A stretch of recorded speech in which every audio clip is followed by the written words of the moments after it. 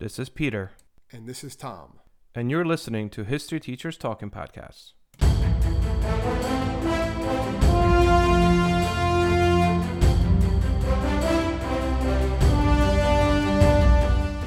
All right, this is Peter Zablocki and Thomas Reska, and welcome back to the podcast. All right, Tom, I think we kind of know where we are today, right? This is our part 2 of the Great Depression, right? Yes. We're going to be talking about the going on from the election of 1932 and on, looking at how Roosevelt, FDR, decided to tackle the problem of the Great Depression with his New Deal and all these other programs, and how the country eventually got out of the Great Depression. Yep. FDR is definitely one of those, most known presidents, I think, in American history. Undoubtedly so, actually. I also think he's like when you think of a Democratic Party, whenever you point to, like, the Republican Party will always point to Reagan, as like their man. Like a modern Republican, yeah. Yeah, and I feel like a Democrat will always point to Franklin Delano Roosevelt. But what we're going to maybe touch upon a little bit today is that Franklin Delano Roosevelt was not the most popular person even during his own presidency. I mean, people were kind of skeptical a little bit about how much power he was wielding during this time. And there's a lot of political cartoons from this time period that basically showcase FDR as king, the King FDR, like abusing power, ultimately, abusive president. Very similar to what happened to another Democratic president, and that is the one that started the original Democratic Party, that is Andrew Jackson. That aside, that was a side note. I started with a side note. Let's get right to it. So, election of 1932, as we mentioned last week, it was pretty much inevitable that Franklin Delano Roosevelt was going to win this election. It was a landslide. It was overwhelming victory. Captured nearly 23 million votes versus Hoover's nearly 16 million. But also, besides that, in the Senate, Democrats claimed nearly 2/3 majority. And in the House, they won almost 3/4 of the seats. Like, this is the greatest victory for a political party since before the Civil War. The American people were clearly fed up with the Republican Party. And this wasn't just Roosevelt. This was just a sweep all the way across all two branches, not really three, but at least people wanted change. And they basically said that we gave the Republican Party at this time enough time, enough chances. That wasn't there. It's not working. So we need to try change, basically. And that's what Roosevelt was selling. He was selling, this New Deal. Like, what's going to happen to you? He's like, just put me in power and you'll see what the New Deal is going to be. Yep. And that was some of his, and people just, they had hope when he's saying you have nothing to fear but fear itself. That a lot of people really jumped with that, really went with that ideal. Yep. And he had 4 months, which is kind of weird at the time, because at the time it was literally 4 months since Roosevelt's victory in November until he actually got inaugurated in March 33. This was before the 12th Amendment, which moves the presidential inauguration to January. That was not ratified yet until February 33. So during this time, he kind of creates what historically we know as the brain trust. Roosevelt's major genius was that he didn't pretend or attempt even to try to be good at everything. What he did want to do, however, was find the best people for each particular issue that he had. So this brain trust was, let's bring in, if I have to help farmers, I want to talk to farmers. If I need to help bankers and banks, I need to talk to bankers. Like, he basically brought together this coalition, which was known as the Brain Trust, to kind of formulate his set of policies for his new administration. And the New Deal is actually a term that originates during his campaign speech. So he promised the American people a new deal. Literally, he said there's a new deal for the American people.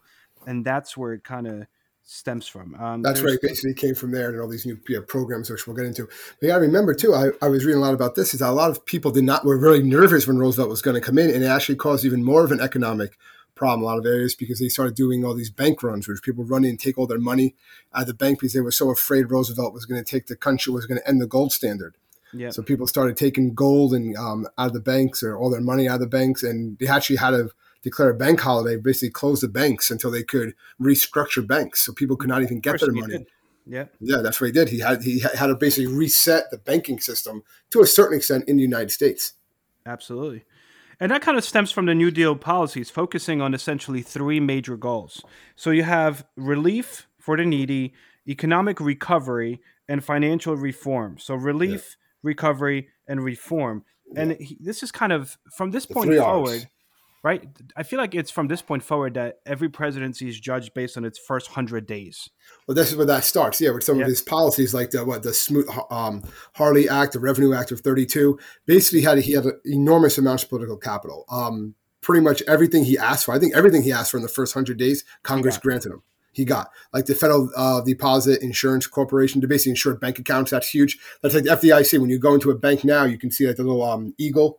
It says like Yeah. this account was fairly assured up to whatever it is, usually like $100,000. So basically, that if that bank goes under, all right, you're the government. As long as the U.S. government exists, you'll get your money, and Yep. that's sort of putting that faith back in the banking system. That's that safety net, right? That's that reform that Roosevelt wants out of those three R's.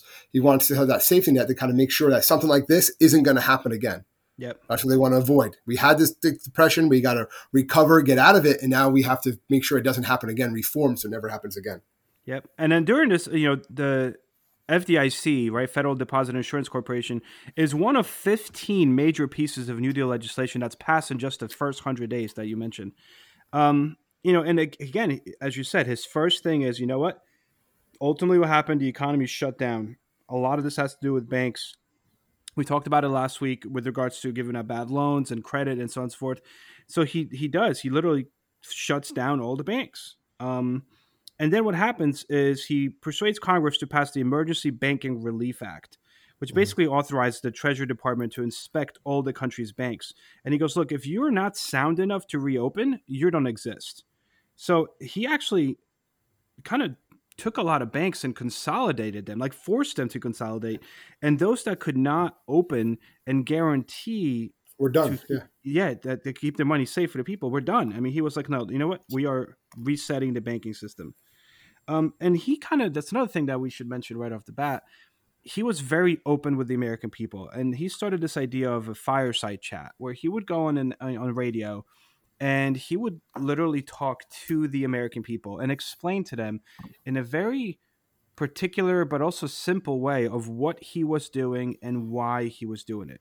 So the banking crisis, which is why he started with it, he explained during his one fireside chat that the banking crisis was, in large part what caused um, the Great Depression, but that itself was caused by panic. So when too many people demanded their savings in cash, banks would fail.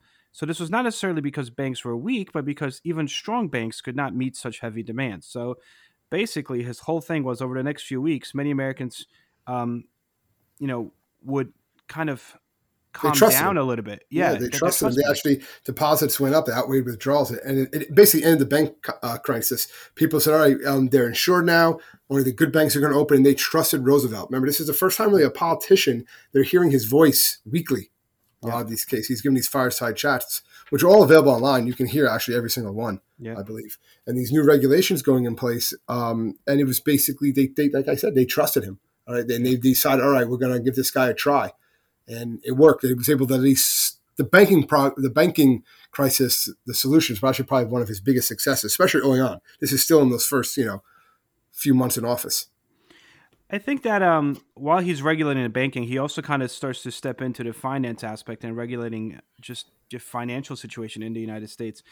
The FDIC, as we mentioned before, what essentially does is if a bank goes under, the federal government insures your deposit. That's ultimately what it is. So if you have $5,000, at the time, it actually started with $5,000.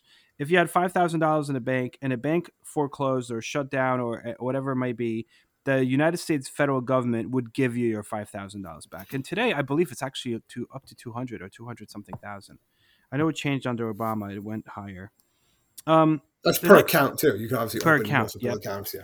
And then the second thing is the Federal Securities Act that was passed in May 1933. And what that did is it required corporations to provide complete information on all stock offerings, right? And made them liable for any misrepresentation. So ultimately, companies cannot lie about how well the company's doing, whether they're going to be selling stock, whether they're going to be going public or not going public. The idea is to become as transparent as possible.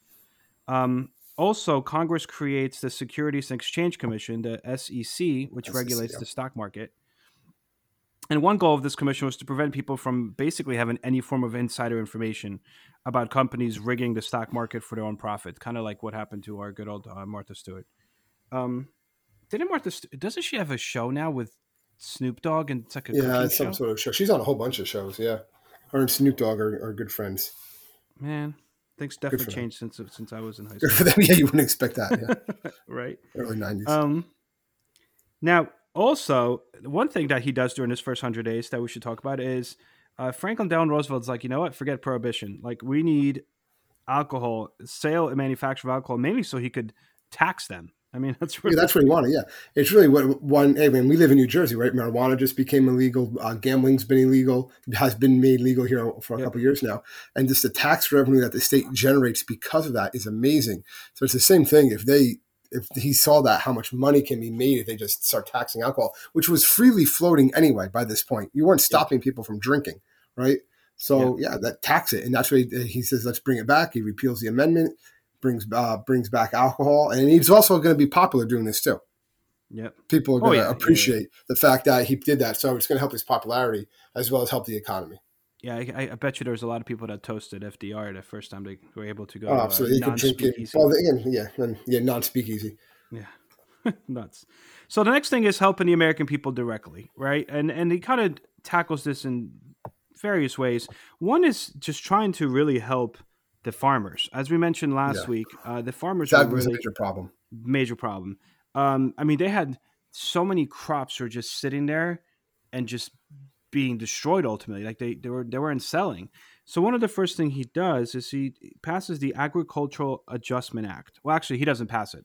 He has Congress pass it. But the Agricultural Adjustment Act raises crop prices by lowering production. So the government actually achieved this by paying farmers to leave a certain amount of every acre of land unseeded. So they're like, don't use all your land, just like lower production so we could raise the prices of crops. I mean, that was the idea. Another thing is, for example, like the government paid cotton growers 200 million to plow under 10 million acres of their crop. So one thing that came up was that it paid hog farmers to slaughter 6 million pigs. So that way they could lower the not production, but like how many pigs were there and how much meat was for sale. So you could raise the prices. I thought it was kind of Yeah, it's cool. basically it's going to be one of the problems with the Great Depression we talked about. There was too much supply, not enough demand. Now they're going to try to correct that. Now they're going to try to drive up prices by increasing the demand by lowering the supply. But you know what's And crazy? that's There's basically what you so see. many. That was one of the first criticisms I found of FDR doing my Yeah, research. because Is people are that saying, well, people are just plain hungry right now. Why are you doing exactly, destroying food and stuff like that? Which is still exactly. something that happens today. That's why I always try to tell my students that the amount of food that the United States destroys every day, like a lot of it gets donated. I'm not saying that, but a lot of food gets literally they just burn it. They just destroy it because otherwise, if all goes to market, it will destroy the price. Yeah, So a lot of food is just destroyed instead of being sold in order to keep that fragile supply and demand that economic system going. yeah. The next thing that kind of always pops up, it's very important. I remember from even studying for a praxis exam when we were trying to become history teachers, was the TVA. What do you got about the TVA, Tom? The the Tennessee Valley Authority, Yep, that's what that was, right? Well, that was basically promoting infrastructure, correct? yep, Things of that nature in Tennessee Valley, basically getting power, electricity, and things like that to people who didn't have it before. Rail lines, you name it, they were trying to almost modernize that part of the country. yep. Well, that's the thing. It was so impoverished, the Tennessee River Valley, that the idea was like, what can we do? This is definitely like one bird. I mean, two birds with one stone, rather, or Yeah, rather, like 10 birds with one stone. Because what the Tennessee nuclear Valley weapon. Authority did, right? It was super ambitious, but it renovated 5 existing dams and constructed 20 new ones. Obviously, creating thousands of jobs. It provided flood control. It provided hydroelectric power to the Tennessee River Valley area. Um, I mean, it That's the big deal to established think about that here in the homesteads. 1930s, right? Yep, That people did not have electricity in parts of the country, they're crazy. right? But they didn't have that. So remember, Roosevelt wants this because we go back to what we talked about before. They get electricity, they get power. Now they have a radio. Now they're going to listen to his fireside chats. They're going to hear him. They're going to hear what he's Yeah, saying. So there's reasons why. Yes, he wants to better their lives. Yes, he gives it up the standard of living and stuff like that. Provides jobs, but it's also going to allow him now to reach these people directly, like he's reaching people in the major cities. yep, absolutely. He's a sly dog, that FDR. That FDR. The next one is one of the most popular ones that came out of the New Deal programs, and that is the CCC, The or this. Civilian Conservation Corps, right? Yep, and it's funny because my students used to always say Civilian Conservation Corps, and I'm like, no, no, no, Corps, not corpse. So, what was the Civilian Conservation Corps? What this basically did was it gave unemployed men age 18 to 25 the opportunity to work with the Forestry Service, right? Planting Yep, trees, fighting forest fires, building reservoirs. And it becomes very successful. It actually closes down in 1942 for other reasons, right? yep, But had deployed over 3 million men. And basically, it allowed men also, you would go, you would work, and they would send money back home to your families. absolutely. Whether if you had families yourself or your parents, you'd be able to send money home. That way, a lot of times, what I heard is they would actually pay people to dig holes, and they would pay other people to come along later on and fill up the holes. That's It was just, crazy. a lot of it was just putting people to work. It was a type of, I'm not going to say welfare because they were doing jobs, but a lot Yeah, of but it was cases like a beautification committee. I mean, it was like a yeah, hardcore it beautification was army. you're getting paid to do this stuff, that work that needs to get done in some cases, but it's also work that you're getting paid for honest day's work. And Roosevelt really thought that was important too, that people, you can hand people, you can give money out, but that a lot of times people are going to feel less worthy, or it might destroy their self-worth. Not everyone, but some people, for whatever Yep, reason. That rugged individualism that we talked about in the prior podcast with yep. Hoover, think of that idea. People need to have their pride. That's one thing that Roosevelt really wanted. So this is a job. It is a job. You're getting paid for it, Well, for that's your another hard thing work. besides getting paid. Like looking at the numbers, right? They would get paid a small wage, about $30 a month, and as you mentioned, actually about $25 was automatically sent home to the worker's family because these are young men. So it's like you're 18, we'll send 25 out of $30 that you make, we'll send it back to your family. But it was important because these people, these were CCC camps, and I was actually just doing research about my hometown in New Jersey, and we had a CCC camp near my town, and these camps were very much like, think of them as like a YMCA camp. Yeah, a You're lot of young like, kids, they would kick you out if you were unruly. oh That was a yeah, big thing. you So I had remember watching. uniforms, Yeah, if you had you strict spoke out discipline. or didn't do what you were told, that's it. You were done. Yep, And then you were letting down your family because they weren't getting money. yep. Free food. I mean, they had basketball teams. You had different camps going against other camps for playing basketball. Crazy. One other thing too that I should mention is that a lot of those camps were located in the Great Plains, where you had the infamous Dust Bowl. And within a period of 8 years, the men of the CCC planted more than 200 million trees. This reforestation program was basically aimed at preventing another Dust Bowl. I mean, that's ultimately what it was. But Again, it's that's part of crazy, part of the reform, right? We right? screwed things up. Let's make sure it doesn't happen again. The CCC in Florida also built the 100-mile overseas highway to link Miami and Key West, which is kind of cool.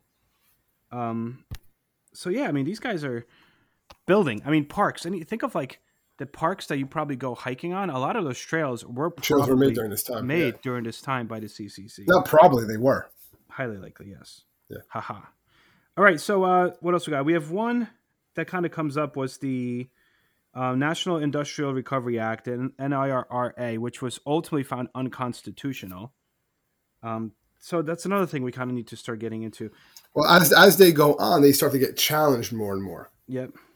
And Roosevelt's, after that first 100 days, he's kind of, there starts to be more challenges to the New Deal, because they're seeing that, all right, yeah, a lot of the effectiveness was questioned by right and left wing politicians. So he used a deficit spending to pay for his programs. He abandoned a balanced budget. He abandoned the gold standard, Yep. which a lot of politicians said this is going to lead to inflation. So they actually created something known as the American Liberty League, which was created as a business leaders as an anti-New Deal, Yep. kind of like to oppose a lot of these New Deals. And this is when you get like senators like Huey Long Yep. and stuff like that No, and I really mean, coming in there think about it. I mean, going after it. he was basically putting the United States into debt. I mean, it's deficit spending, 100%, like 100 miles an hour. Yeah, And the and premise again, was this is like, more power than the federal government ever had. yes. Oh yeah. People aren't used to this. Yeah, they're doing a lot, but now the federal government's, the fact that the president's talking to you every day through through the radio and stuff like that, that these are things that didn't happen before. Some people liked it. Other people found it very scary. Saying, why is the federal government getting so much involved in my life? Yep. The Big Brother aspect. Exactly. And that's kind of where you started getting into the National Industrial Recovery Act, which had different parts of it. Like one of them was actually the National Recovery Administration, which set prices of many products and established standards. And some people are like, wait a second, you can't set prices and establish standards on production line. Like the business should be separate from politics. This idea of laissez-faire, it was trying to NRA, or the National Recovery Administration, was trying to promote recovery by interrupting the trend of wage cuts, falling prices, layoffs, so on and so forth. But you're ultimately like butting into business and you're butting into individualism, which is kind of un-American. So that starts to be questioned, obviously, as we mentioned before. And then besides that, then you have the National Housing Act is created in 34, and the Federal Housing Administration, which is trying to give loans to home mortgages and repairs. It's actually still around today, but the Battle of Waterloo was one of the most famous turning points in world history. But what happened next? My name's David Montgomery, and I'm the host of The Siècle, a history podcast that tackles exactly that. Join me as I cover France's overlooked century in between Napoleon and World War I.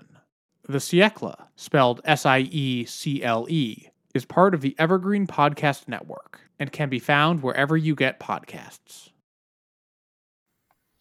The idea was like, well, who gets it, who doesn't get it? How does the government decide? So as you mentioned, yeah, there's a lot of critics of what's happening. And then what happens is, like, I would say this is FDR's low moment of his presidency, and that is the court packing scheme, which happens in 1935. So I remember always teaching this when I teach APUSH. Basically, in 1935, the court starts to rule some of these New Deal programs as unconstitutional. Unconstitutional, and he does not like that. No. Well, then he proposed basically, all right, he knows he's not going to sway some of these justices, right? So he's just going to increase the justices from 9 to as many as 15.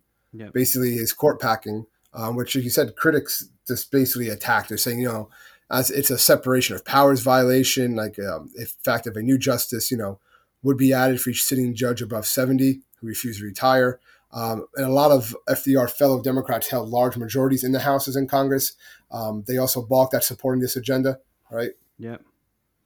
No, and this is kind of seen as like, all right, dude, now you're overstepping your bounds a little bit. Yeah, exactly. Maybe the fears of too big of a government are actually coming to fruition here. Maybe you really should be afraid of something.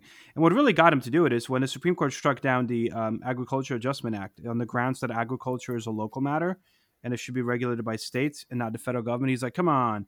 So when he asked Congress to enact this court reform bill to add more justices, that's when people are like, all right, listen, you're trying to pack the Supreme Court. But he didn't get up to 15, but he won that war there because the Supreme Court never again after that invalidated a piece of his New Deal legislation.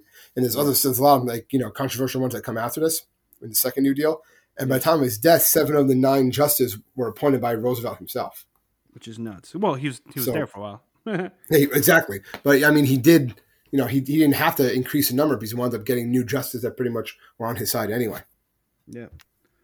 I mean, you have a few critics of his. Besides the American Liberty League you mentioned, there was the Huey Long, right? And then Charles, what's his father? Charles Coughlin? Coughlin, yeah. Coughlin. A Catholic priest in Detroit. Detroit, yep. They said that he had like a radio audience as many as like 45 million people, and he would just bash FDR. But then he was also super anti-Semitic, and that kind of cost him his support ultimately. So you kind of just briefly mentioned this. A lot of people don't realize that there was no just New Deal. There was their first New Deal and the second New Deal. Yeah. So the first New Deal, obviously. Go ahead. The first New Deal was more of trying to like get the economy back running right, fix the things that were broken. The second New Deal in 35 was more of a series of programs to kind of speed up the recovery process and also to provide economic security to every American. And he really hoped this would also increase his chances of being reelected in 36 because that could have happened. Yep, absolutely. And he does change some things. I mean, first of all, he does bring back the Agriculture Adjustment Act, right? He changes it a little bit, but he does bring it back. He also creates the Farm Security Administration, which loans $1 billion to help tenant farmers become landholders. That was kind of helpful because a lot of these people that worked on these farms couldn't afford to own them. They were basically in this bad loop, specifically African Americans, in this bad loop of really never going ahead in life. And this give $1 billion to help these tenant farmers become landholders. It established camps for migrant farm workers who had traditionally lived in like these little huts. Again, a little better.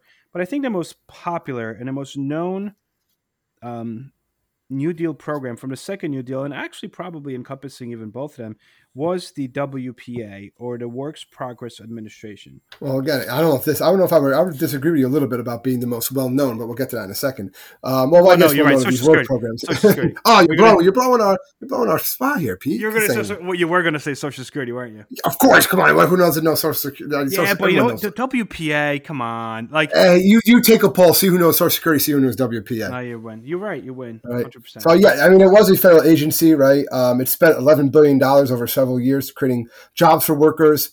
It was controversial because it did offer a lot of money to artists and musicians and theater people, writers. Some people were like, wait a minute, you're giving money for people to paint murals and stuff like that. But Roosevelt thought this was important, that the arts was really important. And it's controversial because a lot of people say the government shouldn't be giving money for these things. Actors, plays. Yeah, actors, plays, that the government shouldn't be supporting. Not that it's wrong, but like the money shouldn't be coming from the government in that regard. And this is something that's kind of, that's one reason why a lot of times when budgets have to get cut, the arts get cut first and stuff like that, because it's such a controversial topic. That is so unfortunate in the school systems. It's so unfortunate. It really is. Even today. But I mean, you're right. The whole point of the WPA, the Works Progress Administration, was to create as many jobs as possible, as quickly as possible. So just get people to work. Yeah, it's like, oh, you do archery? Okay, we'll pay you to teach other people how to shoot from a bow. You basically just can apply for anything. Yeah. Yep. I want you want to paint this side of the building? Okay, here. Here's $200. Go paint it. Exactly. Between 1935 and 1943, it spent $11 billion to give jobs to more than 8 million workers. And most of these were unskilled workers. Like, this was just, like you said, like just random things just to give them work.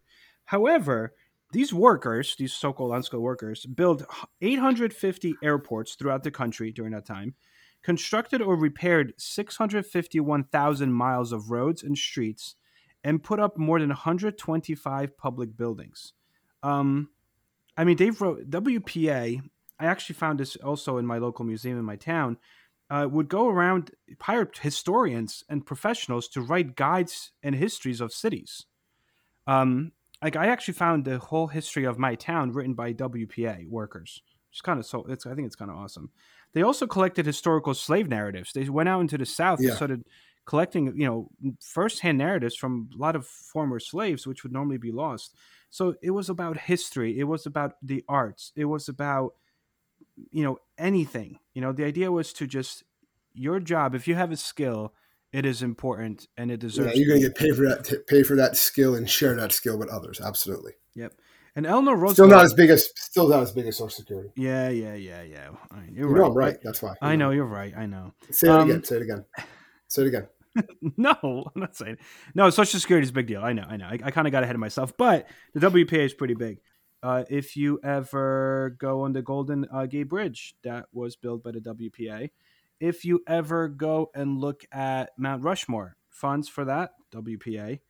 I mean, that was built to hide treasure. I just watched National Treasure too. So that's why Mount Rushmore was actually built. It's been a while since I've seen that movie. But yeah, so crazy stuff. But anyway, all right, Tom, all right. So the one other one that happened during the second New Deal, which is truly the biggest one of them all, although it's been changed so many times since then. It's different. It's much different. It's different from what was originally put in place, yeah. Yeah, which is the Social Security Act, all right, passed in 1935. Well, it's exactly what people know what it is today. And it was controversial at the time. And I don't think it's as controversial now, right? I wouldn't argue that people say get rid of Social Security. Someone tries to argue it now that their political That's like political suicide. I feel like no matter if you're Republican or Democrat, you don't say get rid of Social Security. Well, that's just part of the whole graying of America and stuff like that, which is a whole other topic. Podcast. Another podcast, yeah. But the whole idea with Social Security is that it's a old age insurance, right? That these programs are going to put in place where money was going to be, in this case, Roosevelt's it's going to be a payroll tax, right? Money's going to be taken out of the workers who are working, and it's going to go into a retirement fund for workers or people who are handicapped or needy children in families without a father present. That was something that was put in place. And it's going to be going there because it's basically a moral and political right to collect these pensions unemployment benefits, and it's going to give money to workers when they retire. Also, is to get older, maybe not as qualified workers out of the workforce, not as safe workers, to get them out of the workforce. You can stay home now and still collect money. It's basically a government-sponsored pension almost, right? Yep, that's ultimately what it was, and it's just something that I always tell my students that when you get a job and they start taking money out for Social Security, that money's not being used for you. It's not like they're putting in an account that you'll use. No, that's going into this pot that you have people taken out of that pot today. Like, will you put into Social Security today? The people that are above 65 are using it today. It's like this one communal thing. And the issue is that, they're saying that by the time we become old enough, there'll be no Social Security because ultimately, just there's, first of all, the baby boomers, that's what it is. Is when the baby boomers retire, there's just going to be more people taking money out of the pot, like you said, than putting money into the pot. And that's what's going to happen with the birth rates going down and with the and that's what I was going to say. And the birth rates are most definitely also going down. It's mostly with the baby boomers, though. That's basically what it's doing. As baby boomers are retiring, baby boomers, just in case people. Okay, our parents are not going to like us after they hear this. We need to calm down with the baby boomer talk. Yeah. Well, that's what I was called a boomer the other day, and I wasn't really sure what they call me. I'm like, I'm not a boomer, but I guess maybe I might be. I'm not a baby. 30s. Yeah, I'm not a baby boomer. And they're like, what? And I had to explain what a baby boomer was. I'm like, all right, this is just not working. I'm like, it's June. Just that's done. But basically, the generations that were born after World War II, when the soldiers came home, they decided to start families and everything like that. Down that generation, born in the mid 50s, the 60s, and so forth. Well, it's the largest generation in the United States right now, population-wise. Yeah. And exactly. And the problem is that the age group of those that should be paying into Social Security, I'm not getting political at all, but it is getting smaller because people are not having as big of families as they once did. So and also people are living longer. That was a big thing too. So it's not just the baby boomers, just so that way, No, it's not just, but it's a major cause. Yes. Major. So the other thing was aid to families with dependent children. That was part of the Social Security Act. And that was actually altered eventually by Nixon, I want to say. Was it Johnson or Nixon? Because the idea was that you would get a benefit through Social Security. Initially, the way it started is that if the main breadwinner of the household could not work and or passed away, the mom and the child would receive money.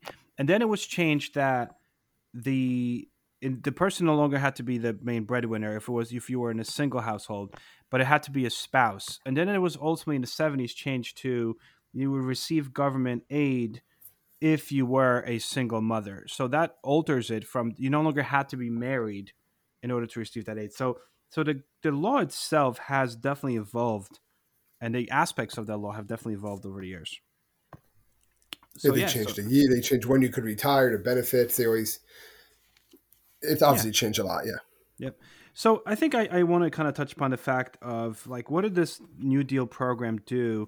Ultimately, how fair was this New Deal program? And obviously, it wasn't all that fair. No. So we'll get to the fairness of it. Yeah, go ahead, Pete. I'm sorry. No, I was trying to say like, first of all, FDR kind of failed to support the civil rights. And a lot of that had to do with the fact that he didn't want to upset the Democratic voters in the South because they made up a big segment of his supporters. So he refused to approve, major things that the NAACP was really fighting for at the time, including the federal anti-lynching law, which someone proposed that he should propose that, and he didn't want to back that. He didn't want to end the poll tax, which is another major goal of the civil rights movement. And a number of these New Deal agencies clearly discriminate against African Americans. So the NRA, the CCC, and the TVA, when it came to employment, these programs gave much lower wages to African Americans, favored whites, and kept all of the white and black workers segregated at all times while they were building these dams and so on and so forth. There's also, nonetheless, like we should mention, that African Americans, for the most part, did support Roosevelt. And this is really the shift where you had African Americans shift from Republicans, supporting Republicans, to supporting Democrats. A lot of people forget that Abraham Lincoln was a Republican. And Abraham Lincoln had great support from the African American community for obvious reasons at the time. But this is the shift of that. It was President Roosevelt who kind of shifted that, mentality almost that African Americans now would not always go for the Republican. And in this case, regardless of the fact that the New Deal programs are not always fair to African Americans, they did at least go out and create jobs for African Americans as well as whites, which is something that did not happen prior to the Great Depression. Well, I think one thing with Social Security and everything there's a ton of programs, right? This whole thing is basically known as alphabet soup. So we're not going to go through all these little programs, but I think something that's important to discuss as we're kind of like winding in down here, I guess, right? Yeah. Would be that Roosevelt, like, the argument is he was a social revolutionary. Maybe he wasn't. Other people call him like a dictator, right? Some conservative critics charge him that he was. A lot of more liberals say that he wasn't. He was a full-blown corporate stooge, right? A lot of leftists say that, and like a lot of people kind of struggle to wrap their heads around the notion that the politicians they don't agree with aren't the devils, right? That The other side might say they are, type of thing, and that's kind of like Roosevelt is a good example of that. And what we have to understand is that in the 30s there was real totalitarian governments, going on in the world, right? You have that. And the last thing Roosevelt wanted to do was see the America go down that path. He even says, if I can't fix this form of government, right, there's not going to be an American government because he knows that we're going to end up with like a dictator or something different. So Roosevelt thought that if he failed to try anything constructive to revitalize the economy, the U.S. might go down with them. And he called for some government interventions, right? At first, very moderate with the first New Deal. By American standards, these are just by American standards, right? Then a bit more radical by American standards with the second New Deal, Social Security, welfare, things like that, which, are basically socialist programs. Yep. And he wanted to start as small with that because he knew he had to do something really changed things. And even with all of this, the Great Depression was not done. That's another thing that I stress with the students is that the New Deal helps, but it doesn't get rid of the Great Depression. Nope. The Great Depression is still there in the 30s and in the early 40s. And actually, it actually, when you study and look at the graphs and the economy at the time, towards the end of the 1930s, you could see the New Deal is actually failing. Specifically in 37. So there's another recession in 37, 38, which kind of hits hard, and people were not expecting that because it showed that, okay, the New Deal, it's not working. But then within a year, we didn't have to worry about it because, in September 39, Germany attacks Poland. The United States starts producing war goods for our allied nations. And that really starts, and the Great Depression really ends after that first bomb hits Pearl Harbor in 41. Yep. But a number of unemployment actually increases in 1937, right? From 7.7 million to 10.4 million in 1938. So unemployment's growing by millions. In 38, the New Deal is failing. The deficit rises to 2.9 million by 38.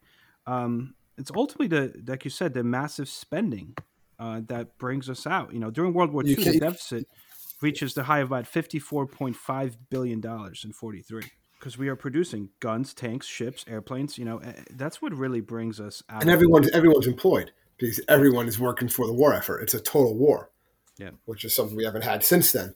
So that's a whole other can of worms, whatever you want to call it. But so that's what I already stressed. The New Deal helped, but whether or not it was actually got the country out of the Great Depression is a huge. Well, I didn't. Right, the World War II is what actually got the country out of the Great Depression, and so something that kind of the narrative. I don't know if the narrative in history changed. You kind of say, "Oh no, the New Deal did save it." I don't know where that shift happened. When that started being just like the common assumption or just agreed upon. Oh yeah, the New Deal. Roosevelt became president. He put in the New Deal, all these programs, alphabet soup, Social Security, right? But I would say the biggest lasting things from the New Deal is the fact that the government now is involved in people's everyday lives. Yep. Right? The federal government got bigger during this time, and it's continued to get bigger. And some people really appreciate that. Some people like that. And other people say that's the scary part. Yep. I mean, many conservatives at the time, and even today, believe that President Roosevelt's policies made the federal government way too large and too powerful. Yeah.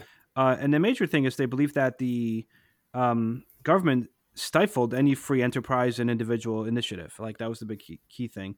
But at the same time, the liberal critics of President Roosevelt, because there were some, thought that he didn't do enough to socialize the economy and, more importantly, to eliminate social and economic inequalities. Yeah, in the minorities. That's probably the biggest liberal knock on Roosevelt is that he did not do enough with minorities, and Yep. he didn't. Like you can He just look, didn't. he didn't Yeah. for whatever reason.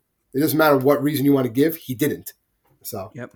So, for better or for worse, it definitely set a a completely new blueprint of what we expect from our federal government and even state government as well. It wasn't just federal oh yeah, government because yeah, even during this time, the federal aid to states increased from 217 million in 1932 to 2 billion in 1935. So you have all these state governments are receiving funds, and now they have their own relief spending, to provide new services. So it's like the state governments become kind of dependent on federal government, and the federal government is, as well as the state government, kind of really becomes really involved in people's lives. I mean, it is what it is, right? let's So I look guess the big back. question is, because we kind of brought that up, that the New Deal didn't really bring the nation out of the depression.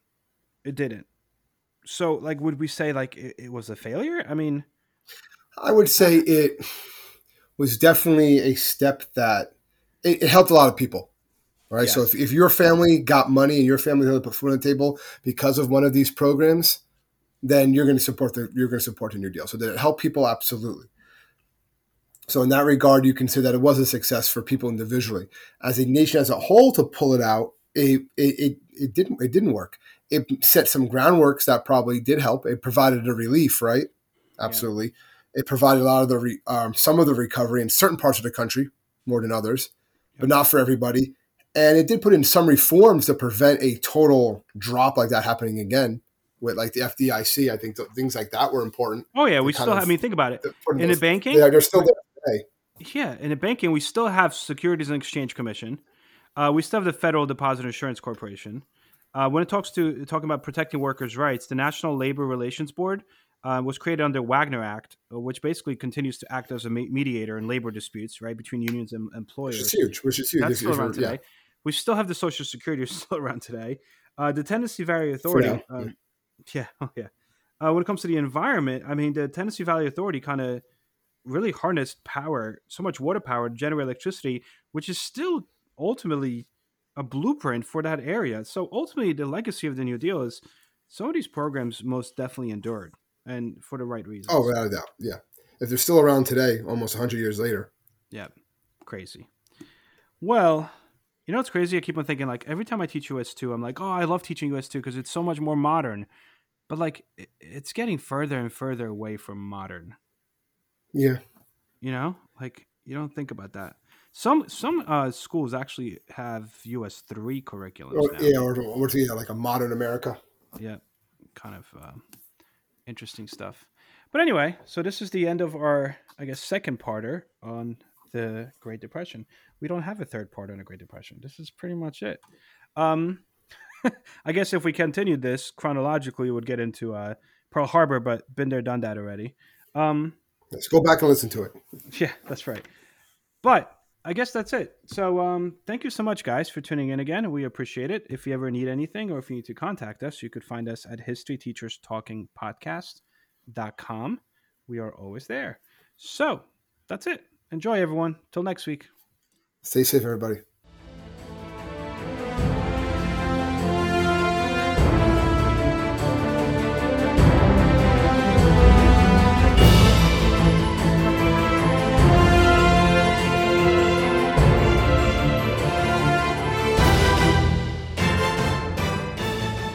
I hope everyone enjoyed our podcast, and if you would like to email us, you can do so at historyteacherspodcast@gmail.com. Hello, my name is Peter Zablocki, and I'm a historian, author, and college professor. I'm thrilled to invite you to check out Evergreen Network's History Shorts podcast. Every Tuesday and Thursday, join me on a journey through time, exploring the little-known and hidden gems of history. In each bite-sized episode, I'll dive into my original research to bring you intriguing historical curiosities you've probably never heard of, uncovering the fascinating stories that have shaped our world, from forgotten figures to overlooked events. And the best part? I've condensed all this historical goodness into manageable chunks, perfect for your on-the-go lifestyle. Whether you're commuting to work or squeezing in a quick break, History Shorts fits into the little time you probably think you don't have. Subscribe now and never miss an episode of the History Shorts podcast. available wherever you get your podcasts.